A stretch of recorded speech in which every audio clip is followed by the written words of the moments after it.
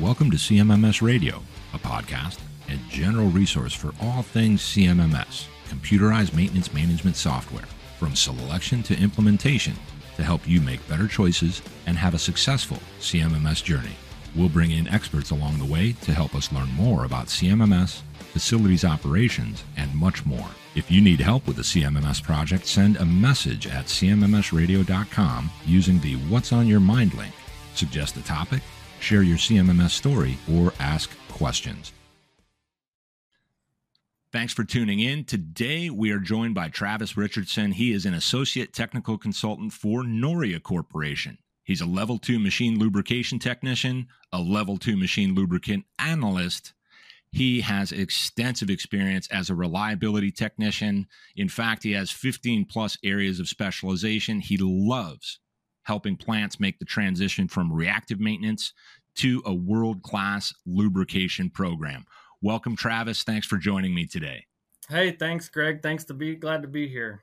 Absolutely. Really appreciate you making the time. And I know today we're going to be discussing LubePM, and that is Noria's high-impact lubrication management system. And it's a next level aspect of CMMS. On CMMS Radio, we're really focused in on computerized maintenance management software and solutions, but this is an important part of maintenance best practices. So first and foremost, I'd like to ask you, what is the main problem that LubePM solves? So the main problem I see as I go around to different plants is not having every lubrication component, all the site lubricants, all the oil analysis in one place, So it may be, I need to go to this disk to find this or this file to find this. It's just all over the place. So LubePM puts that all in one place.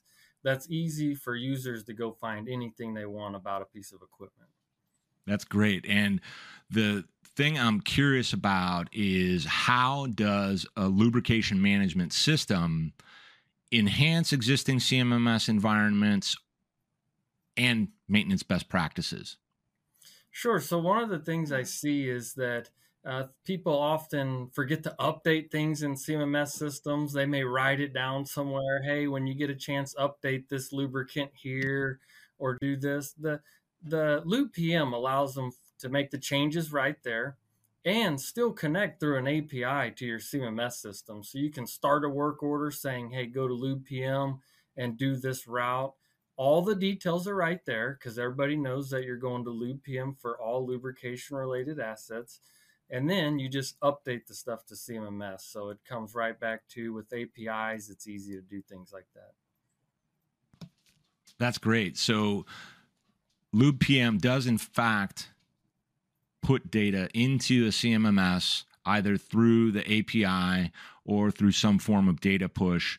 Do you find when LubePM is being brought into an environment, there's a lot of challenges with the adoption, or is it actually the opposite? Because I do know that it's mobile-based, which allows people to stay on the plant floor, and that's important because people like to get stuff done. It is.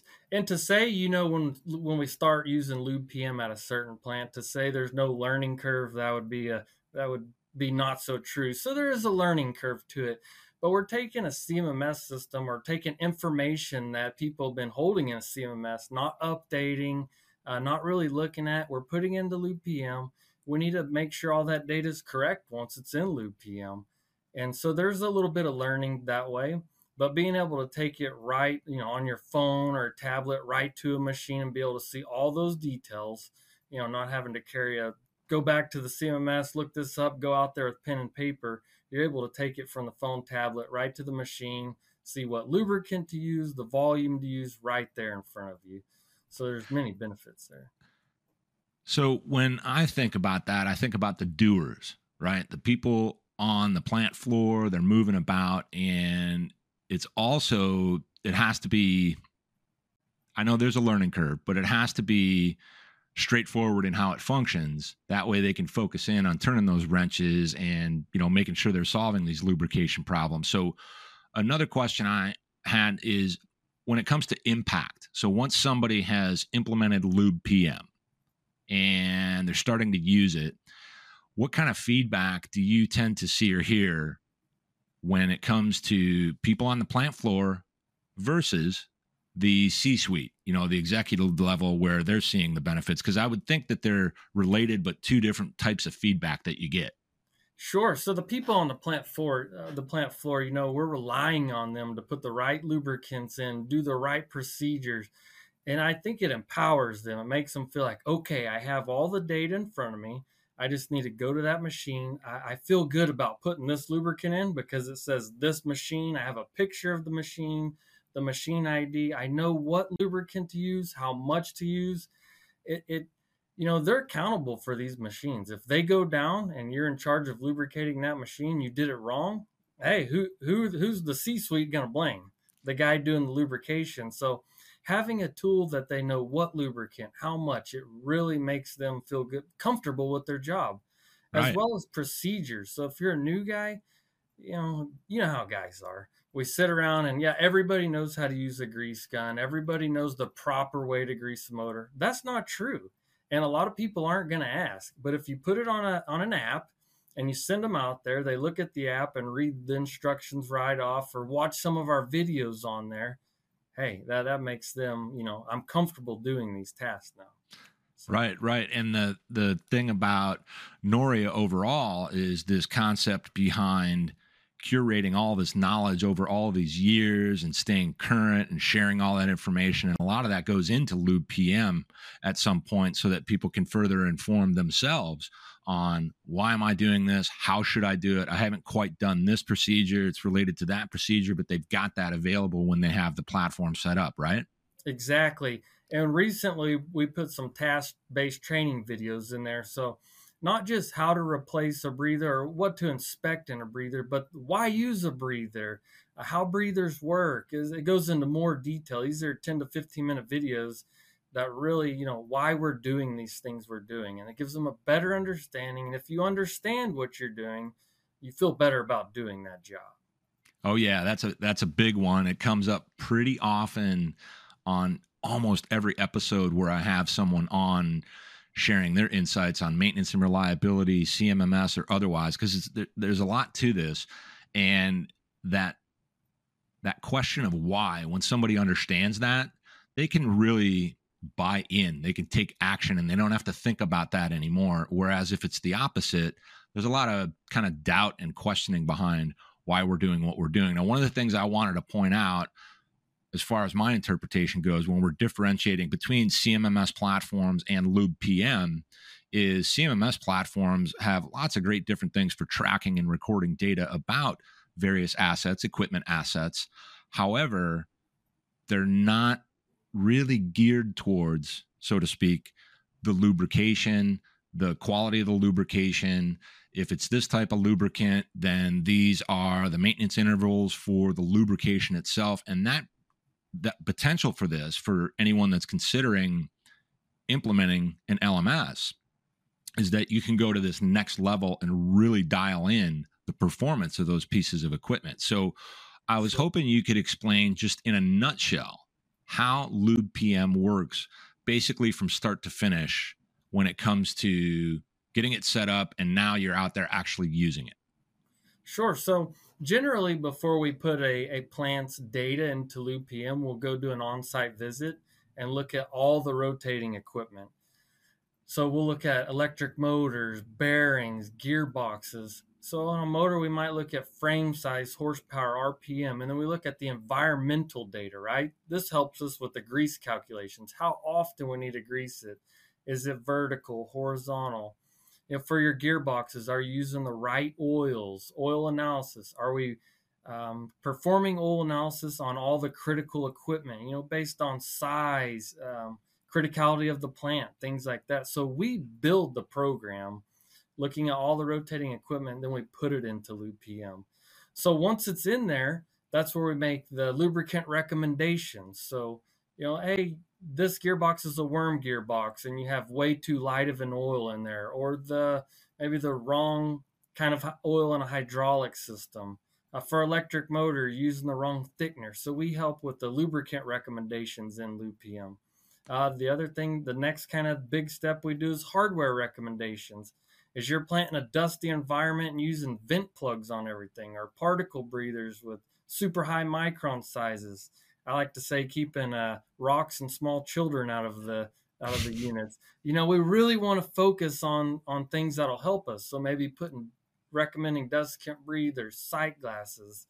So it all starts with us, generally starts with us coming on site, looking at equipment and putting, our recommendations as well as grease calculations, oil change, how often are we doing these things into LubePM. So that's kind of that first tier, first step. Once we get that going, the plant's going to review our recommendations. So, okay, what are the lubricant recommendations? The hardware recommendations? Do I agree? Disagree? Do I agree with what you said about putting the sampling ports in this location, or do we want to keep things the same? So before we go any further, there's kind of that step of, hey, let's review.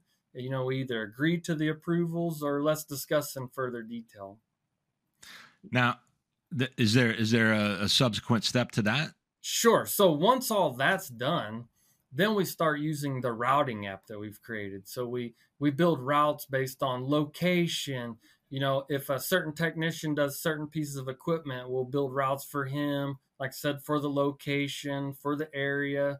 You talk about your dailies, your weeklies, and monthly. That's when we build the routing setup.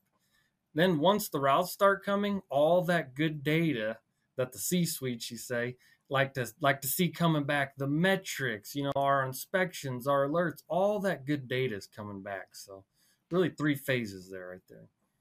And they can leverage all of that once they've got it, because not only are you getting lots of data, you're getting the right data so that they can create actionable responses and further improve what they're already doing. Yeah?